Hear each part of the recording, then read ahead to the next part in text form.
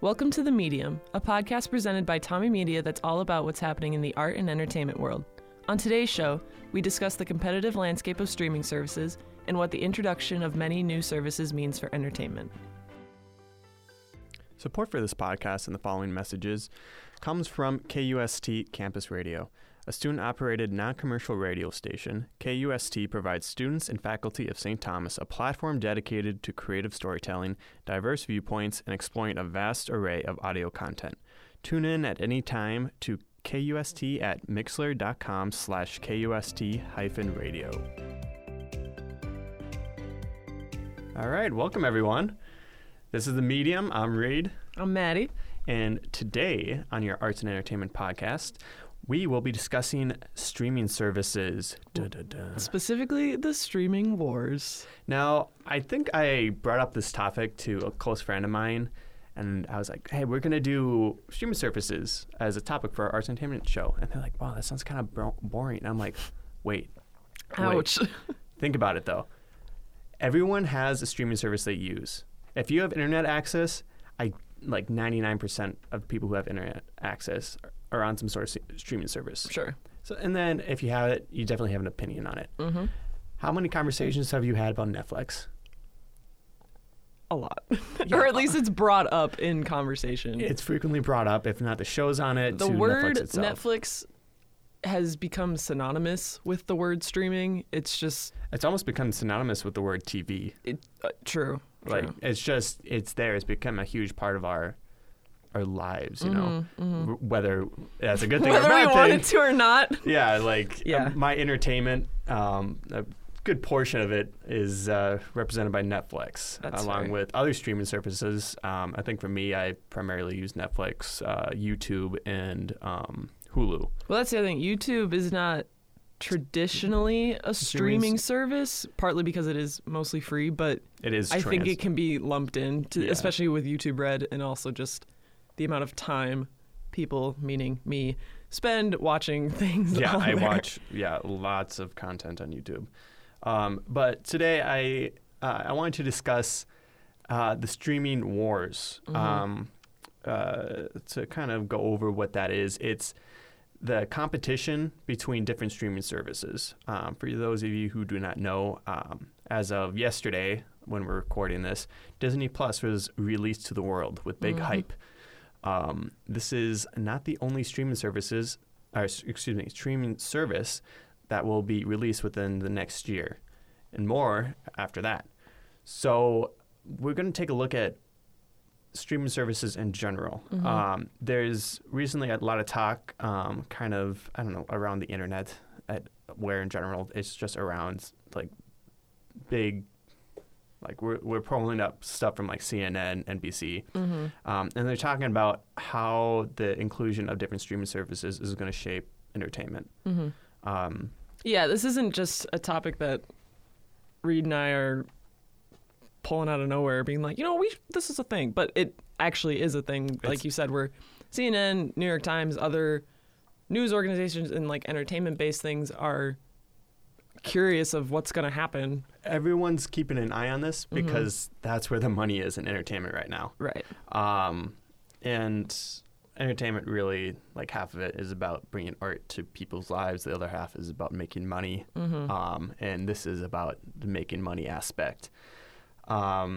So what are the streaming wars? Cable is dead. RIP. Rest in peace. Rest in peace. Long live the streaming service. This is what I wrote down here. Streaming services have become the new cable, allowing viewers to pick and choose which content they want to watch at any time without, for the most part, ads. Netflix, Hulu, YouTube, and YouTube for the YouTube is a little kind of, but you know, paved the way for modern streaming services. They were an example of a cheaper, better alternative for cable.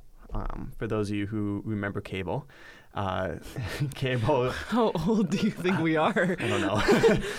What is the demographic age of our audience? They have cable in the dorms here. Oh, what? They still do. I didn't know that. I didn't take advantage of that. Reid, you're just I had too Netflix. Futuristic. I didn't need it. Well, fair, but. But cable just was this huge thing. I didn't grow up with cable. I always wanted cable. Every time I went to someone's house and I was staying like the night or whatever, I watched cable because I realized how immense and how many options there were. Again, it's virtually just like Netflix. Right. It does come with the caveat though of commercials and. Commercials and time slots. You can. I was like, you get to pick technically what you watch, but you also have to account for what a certain network might be playing. So you have a choice of networks and channels, but it's not quite your choice. Whereas Netflix and Hulu, not only do you get your choice of a bunch of shows from a bunch of different networks, but also you don't have to watch that episode. You could skip if you wanted. Right. Or again, no ads, and there's just easier flexibility with it. And I think originally cable just gave people the opportunity of choice. You get to choose from a large variety of different channels to watch from. Yes, you're limited to what's on that channel at the moment, but you can skip to a different channel and watch something else. I think Netflix just took that idea and just ran with it. And I say I think Netflix is really just that was the groundbreaking streaming service that led this revolution. But they took that idea of people liking choice and they really bet on that. They allowed people to watch whatever they want when they wanted it, and to skip through or go through. Like they had the choice of watching, like you said, what episode they wanted. They could skip. You can go back and watch things that might not normally have reruns on regular TV, that sort of thing. You have full control and full choice of what you watch. And for a small price of, I think at the time it was like $8.99 or something like that. Technically, but I think it was cheaper than that back then because Netflix now, they have 3 different types of plans. The standard plan is $12.99, but that gives you like two screens can be watching. But then there's one that's cheaper than that, which I think is just $8.99, but that's one screen. Yeah. Even though you can still have like 4 accounts technically, or like 4-person users. I don't know if that made sense. Like you have 4 different people can use that same account to like have their own shows being watched and such, but only one at a time can be watching. Okay, yeah. And then there's like a premium plan for $15.99, and that has like more screens. Yeah, do whatever you want with it. Yeah. So, I mean, where do we start? What do you think? I think I kind of went over this a little bit, but what started this trend of streaming services or the streaming wars? I think specifically for the streaming wars, with things like Netflix, Hulu, Amazon Prime, and arguably HBO, even though that was also farther off from these 3 just like main cheaper options. Yeah. They're doing very well, and they have shows from everywhere, and they have a lot of people subscribing to them. Like you said, Netflix is nearly synonymous now with streaming and TV in general. And so there's all that hype around those and profit and whatever, and companies and production companies, but then also networks, I guess, which could also be companies. I don't know. They are seeing that as profit, or if they have a contract and one of their shows is being watched a ton, they might think we'll make more money if we have the ability to monitor that streaming.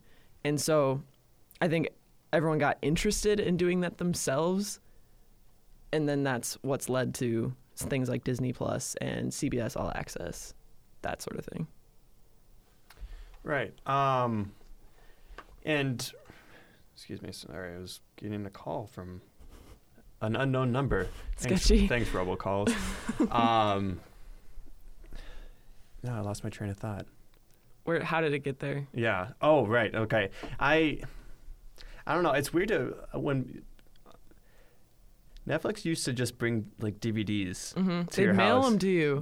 And that I would like to mention that they still provide that service. I don't think for everyone out there who wants to get a mailed DVD. Yeah. So maybe they have Blu-ray now. Oh yeah, a little better. Mail a Blu-ray. Mail a Blu-ray. It's weird to think.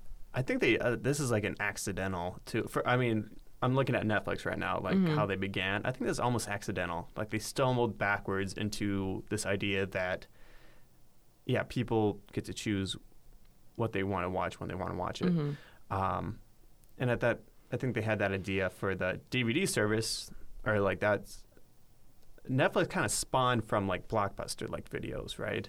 They just Yeah. made it easier to consume content. Right, because Blockbuster, you had to go to the place, whereas Netflix, you would just go online and like pick You had and to choose. go to a physical store to Oh, rent no. movies. Okay, but Blockbuster though, what a time! What a I remember time. going there once a week with my dad Yep. and my brother and Yep. picking out 2 movies Mhm. for the weekend. Oh, classic. Um, They were always kind of creepy, but best memories at yeah, Blockbuster. Yeah. So I think Netflix really just falls accidentally into this gold mine, and for the longest time they have that monopoly. I think we had a discussion yesterday about the rights of movies, or the rights of movies and TV shows, and we're talking, and specifically we brought up The Office and Friends. For those of you who don't know, Office and Friends are currently on Netflix. Give them a watch. However, Quickly. Yeah, quickly. We say quickly because their contract with Netflix is about to expire. And those TV shows are going to be taken back by who owns that copyright, which I believe both of them are owned by NBC. Friends is Warner Brothers. Friends is Warner Brothers. Okay. Yeah. So like The Office is once Peacock, which is going to be NBC's streaming thing for all of their TV shows and like new content and such. The Office will move over to that, and then Warner Brothers is part of Warner Media, and they own HBO, and HBO is going to turn into HBO Max. Yep. And then HBO Max is going to have all the HBO content, that original stuff, along with everything that Warner Brothers owns, which is like TNT, parts of the CW, like just everything that they own, movies as well. Which is huge. They have a huge library. Yeah, absolutely huge. And so Friends will then join that group. that. And yeah, so I think I kind of got off topic, but like, so Netflix kind of owned the rights to these really prime TV shows and movies because no one else really needed them or wanted them at the time, and they had this certain. I think I guess it was like 5, maybe 10-year contract based on the timeline that they were on Netflix, but they had this locked-in contract where they got to use that TV show for a certain amount of time. It's like they would pay, like NBC for The Office, for example, to have the rights to have that show on there. But then obviously Netflix would gain any profits off of like subscribers to that service. And so for NBC, it's more of they have this one-time transaction of revenue, whereas Netflix is going to continuously get subscribers and get those monthly payments. And so if NBC can do the same thing by kind of taking their shows back and have their own thing, they're going to do that because then that's a more consistent flow of revenue. Yeah, so it's an entire topic on itself of how these copyrights, just the idea of them is kind of, it sounds kind of boring, copyrights, like very legal term, but it's like, it's basically, if you think about it, it's like children fighting over toys, honestly. Yeah, it's giant, huge corporations fighting over these franchises like, The Office. Seinfeld is one of them. Seinfeld is being pulled from Hulu next year. And it's... but isn't Seinfeld going to Netflix? Yes. Okay. Yeah, it's being pulled. But either way. It's being pulled from Hulu and going to Netflix. And it's basically everyone's realizing that that streaming services are a very profitable product. Right. Basing it off of Netflix, Hulu, Amazon. Yeah, exactly. And as giant corporations like Time Warner, Disney, Apple, these big guys realizing, oh, hey, this is a huge cash cow over here. Maybe we should take back the toys that we were sharing and keep it to ourselves and make even more money. Capitalism. And that is exactly what's happening. And that's why we have 100 streaming services coming out this year. Right. That was an exaggeration, but still quite a few. I don't think you're that far off. And by golly, I doubt half of them will be successful. By golly.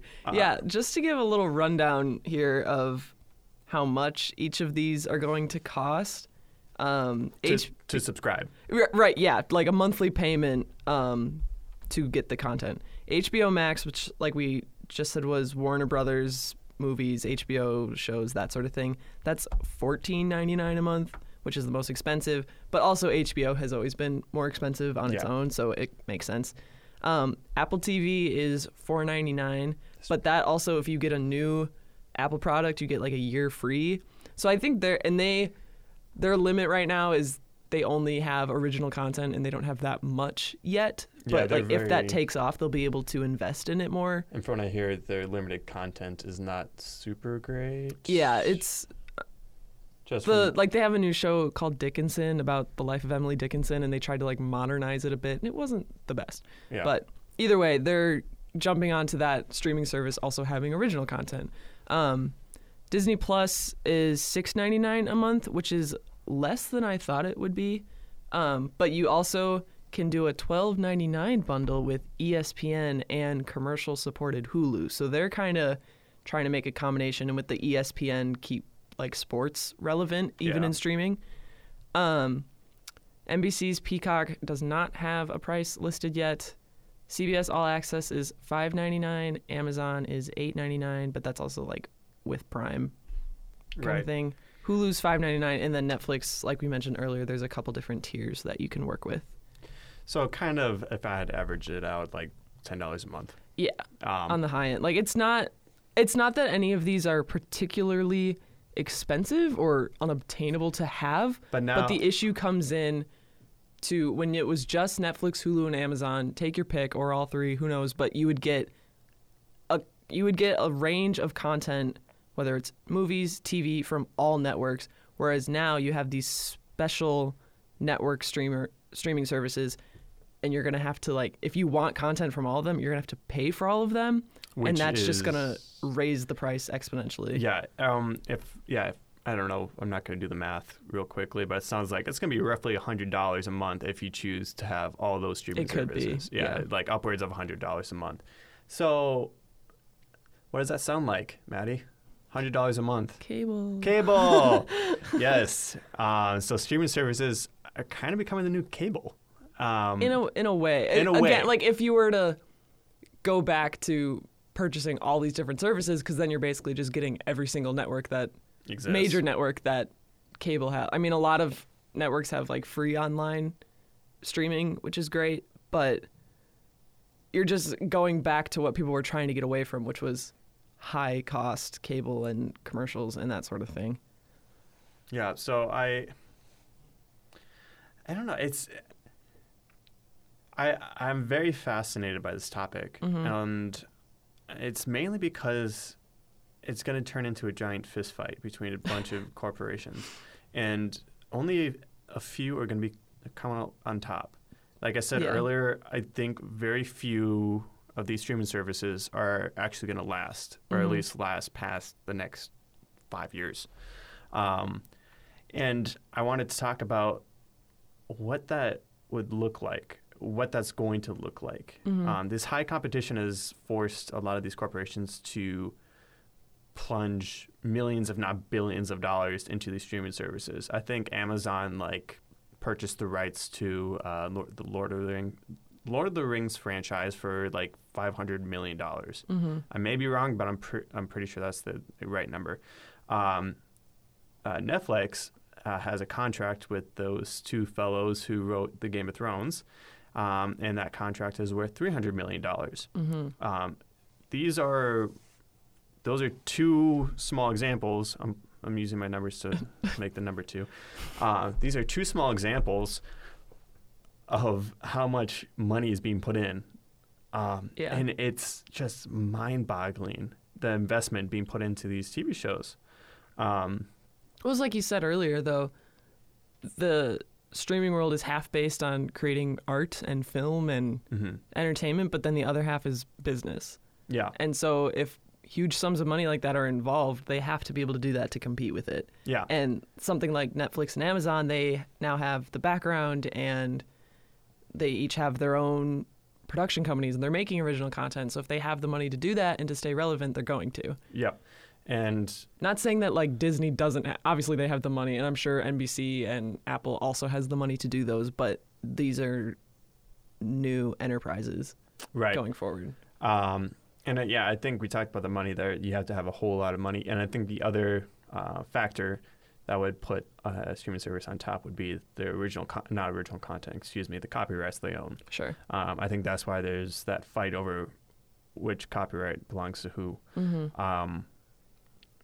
Because I think the only reason someone would go ahead and watch Peacock was for The Office. Sure. At least right now kind of thing. I mean, there's other shows like Parks and Rec will be on there, right. Brooklyn Nine-Nine, but if you're going to draw it on the fact that The Office is the #1 streamed show ever, that's going to bring people in, whether they've seen it before or not. Yeah. Because people want to have access to being able to rewatch it and that sort of thing. Right. It's going to be interesting. Yeah.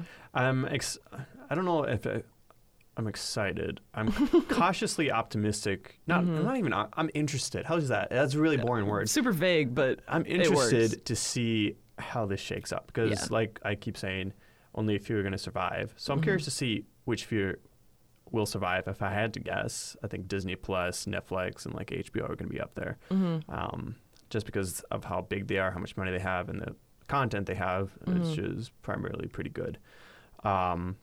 Actually, I haven't checked out Disney Plus, so I can't say it, but they have like an infinite amount of money. Yeah. And they just bought Fox, so they have all that content. Again, too much. Yep. Too much content. Disney Plus. Oh my goodness. Disney is an evil corporation. Not evil, it's just ginormous. Disregard what Reid just said. But look at that. We're now owned by Disney. Oh no. Shoot. Run. Yeah, but I'd like to see how this is going to change entertainment. Yeah. Because now we're seeing, like I mentioned before, these streaming services are putting millions upon millions of dollars, if not billions of dollars, into these streaming services, into these shows, into this content for the sole purpose of drawing subscribers. So we're getting this high class or expensive, nice product because there's high competition, which is basic economics. But yeah, I do wonder though for like Disney and NBC and CBS, if they're going to have original content for these services, what the quality of that is going to be. Like Netflix has soared in its original content, but you could argue a huge chunk of that is not good content. I would argue strongly it's with not that. The best. Like they have some incredible movies, they have some incredible shows, but there's not everything is a blockbuster coming out of that. But you can do that when you don't have to send it to theaters or put it on TV for ratings. If it's just there just to have more content, you can. So that will be interesting of how these new ones crack up to that if they do original content. Like, are you still going to make sure it is the highest quality you can do, or just churning out content simply to have more? Right. And I think just having that content, having variety, and we're learning in my marketing class right now, there's something called variety-seeking decision bias, which is basically people are biased towards like a store if they have a lot of products. If they have a lot of variety, they have a lot of choices to choose from. That doesn't mean it's good. Yeah. Quantity does not equal quality, basically. Yeah, exactly. But I think a lot of people see variety as a good thing. And some people are more focused on quality. We discussed how some people are going to go over to Peacock just for like The Office or a couple other shows they have, like Parks and Rec, because it's high quality. I think Peacock is highly relying on the fact that they own those copyrights. Yeah. Because you don't see them pouring a lot of money into new content, at least not that we've heard of. And I think, on the rare occasion, Disney Plus is doing both of them. Obviously, Disney owns like Pixar and among other things. They can rely on their previous accomplishments, but they also, I think, are making original stuff for it. Oh, no, yeah. I think The Mandalorian also came out with Disney Plus. And no, they're making original stuff, but they have the luxury of having high-quality stuff just because of how long they've been around. Their history. Exactly. Their acquisitions, great creatives. And like I said, because they've been around for so long, they have so much of that content. Mm-hmm. They have that quantity and quality. That's why I think, personally, Disney Plus is probably going to be around for quite a while, or at least that's going to be one of the bigger ones. I think people will subscribe to it simply for the hype of it and for the nostalgia factor. Like, I would love to go on Disney Plus just to watch all of the movies from when I was a kid. Oh, yeah. Just to do it. Like, I'm not interested really in any of the new stuff. Oh, I know. I was like... But it's going to draw even adults older than us simply for nostalgia factor. Oh, yeah. They're going to rely on nostalgia. Popular franchise, like, I think Avengers Endgame is now on there. Mm-hmm. Like, that's a whole other crew. You could not even be interested in Disney, but if you're interested in Marvel or Star Wars, that's going to be a draw because it's going to have everything. I mean, I was considering getting Disney Plus for a short while just because of that Marvel content, because of that new Star Wars content that they keep promising. I'm not a huge Star Wars fan, but I'm interested. We've established that you are a fanboy, though. So I am a fanboy of many things. It would work. It would work. But yeah, so I'm an example of someone who would be interested in hopping aboard one of those streaming services just for that franchise. Right. And I mean, I know CBS All Access, when it was promoting and getting started, they have a reboot of The Twilight Zone on there, like new episodes. Jordan Peele hosts it, kind of thing.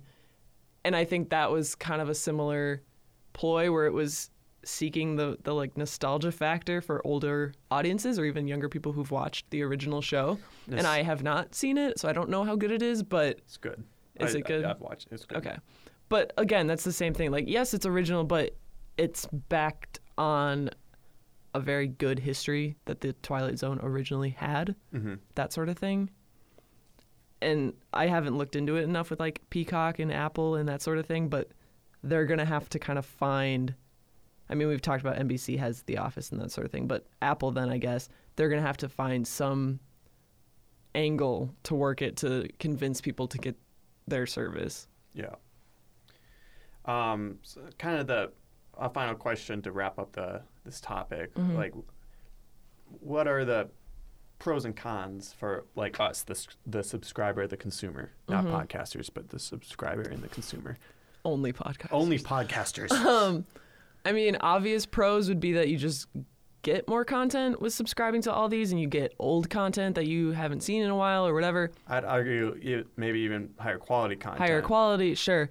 But the main con that is deterring me from purchasing any of them is I don't want to pay for more than I have to, and I most likely won't. The main con for purchasing these is purchasing these. Yeah. These are, it's a lot. And I think a major con is that people are going to be, because of that dollar sign, people are going to be forced to choose. Yeah.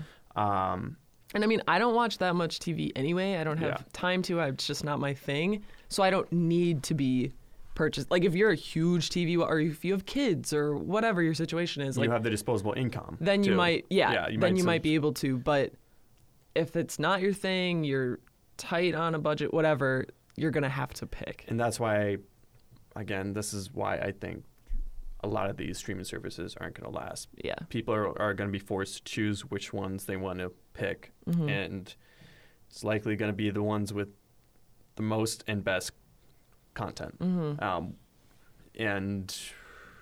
that involves a lot of money. So we're going to see like things like Netflix and Disney come out on top. It sucks having to pay for things, huh? Yeah. Wow. Is that how the world works? That's how the world works. Is that what adulting looks like? That is adulting right there. Love that. Yeah. Do you think you will end up getting Disney Plus? No. Are there any streaming services coming out that pique your interest? No. No? Wow. I have Netflix. Strong Netflix supporter. Okay. Well, it's not that I'm a huge Netflix supporter. I just, again, I don't really watch that much TV. I mean, it's going to depend on if other shows are going to get taken off of Netflix. But a lot of the shows I like are Netflix originals, so I don't really have to worry. See, I think I might drop Netflix soon. Not now. Before you do, watch Peaky Blinders. Okay, I might do that. There you go. I like some of their content, but recently I've been discouraged by a lot of they're really pushing that's my own just little go side off, note. Reid. Hot takes. They're pushing so much of their original content onto us, and it's not good. It's so not good. Every once in a while, they have a good TV show, original TV show. At Peaky Blinders. At Peaky Blinders. I really liked Netflix's Daredevil, one of my favorite shows. Obviously, Stranger Things is good. Well, you know. It's good. I don't think it's that great. Whoa. But yeah, like T. I don't know one original Netflix movie that I just really love. And there's that's easily over 100, 200, 300. There might be 2 that I would recommend to people. Yeah. There are some that I was just like, oh, these are fine. Like, but I also knew they were Netflix movies, so I'm like, it's okay. Yeah. But then again, I don't watch majority of them. Right. So I'm really discouraged by the original content. That's me personally. Yeah. And if that's what they have to start relying, because again, the hard thing is they still do have a lot of TV shows that are on there, but some are obviously getting removed, like The Office and Friends, but there are some that could get removed in the next few years. They're also making a play for copyrights. They've been purchasing, they recently, I think we discussed Seinfeld's going on Netflix. I'm a comic book fan. And so like it's not going to lose everything. Yeah, they purchased this comic book, this graphic novel universe that has been really popular among comic book fans. It's good content, but it's just not well known. Yeah. And we'll be seeing a lot of that shortly. So they're investing in the superhero hype.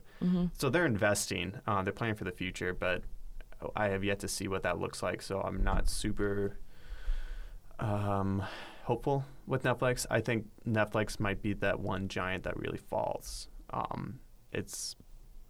I think it's getting its legs pulled out from under it. It set an amazing example for streaming services, but now that it has competition, I don't know if it'll be able to compete. I think they're going to try very hard to adapt or at least remain on top. And I'm as interesting as it is to watch how all of them do, I am specifically looking at Netflix to see how it's going to, if it will kind of stay. It is the original. Yeah. This is the one we use to compare other streaming services. And again, so many people have Netflix. It's oh my God, yeah, it's like really common. Again, every household you go into, like, oh, that is TV now. Yeah, it is TV. It's synonymous with TV. Right. All right. Now let's move on to the latest news, shall we? Yeah, we have a little bit. Some of it is related to our topic of discussion, so maybe we can just start with that. Absolutely. So yeah, Disney Plus aired yesterday. Well, November 12th. As of recording. As of us recording, it was yesterday, but November 12th for everyone else. And yeah, like we said, it'll have Marvel, Star Wars, and it's going to set the standard for other services like Warner Media, which is with HBO Max, NBC's Peacock, and other major media companies.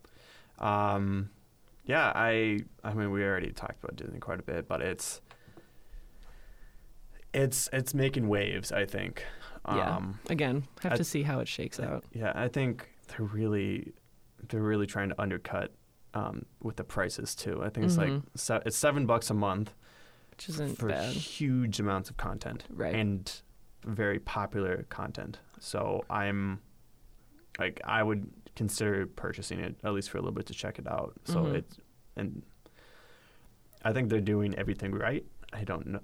So I think they're going to be a big player in this. Big player. That's the word I'm looking for. They're going to be a big player in this. Yeah. In other news, the movie The Joker has become the most profitable comic book movie of all time, having made more than $950 million at the worldwide box office. Now, when I say profitable, I mean comparing its profits to its revenue. And we'll get budget. Its budget, excuse me. Thank you. You're good. That's profit and revenue. And I'm a business student. I know. Please hire me. It tells the story of how Arthur Fleck, played by Joaquin Phoenix, becomes the Joker, Batman's nemesis, and one of the most infamous comic book villains ever. Joker has now made more than 15 times what it costs to make. Director Todd Phillips made the movie on a budget of $62.5 million, a fraction of the budget of main comic book adaptations. For example, Avengers Endgame, the highest-grossing movie of all time, has earned close to $2.8 billion, but had a budget of $356 million. So it's way to go. So wide difference there, but personally, I didn't get to see Joker yet. I would like to, but Joker is way more appealing to me than Endgame, and that is coming from someone who isn't that invested in superheroes and comic book movies. Can I ask why? I'm curious. Why I'm not into comic books, or why Joker seems more appealing? Why Joker seems more appealing?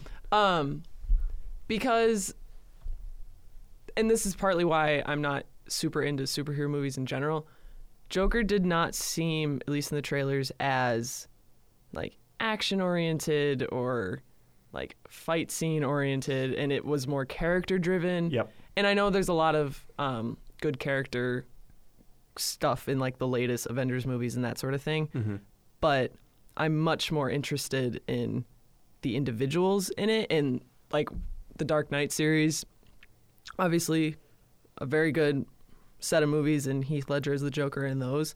Even though there was action in them, for me it was like tastefully done, because sometimes I've seen a few of the Avengers movies, it's just too much, but I know it's not made for me. I'm not the directed audience there.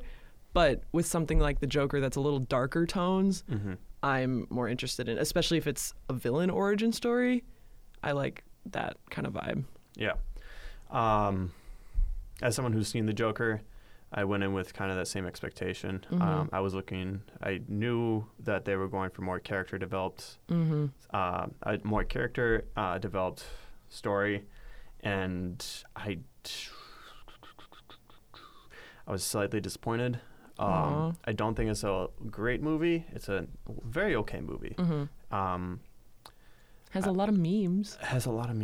I think the premise is just fundamentally flawed. Ooh. Simply because you can't have a Joker movie without Batman. It's very difficult to make one of the most evil characters in all of fiction relatable. And they do a decent job. If the story they had in this movie is canonical from the comic books, or is it different? Is not. So this is what's called an Elseworld story. Okay. So it's not directly canonical, or it's not directly related to like the main storyline.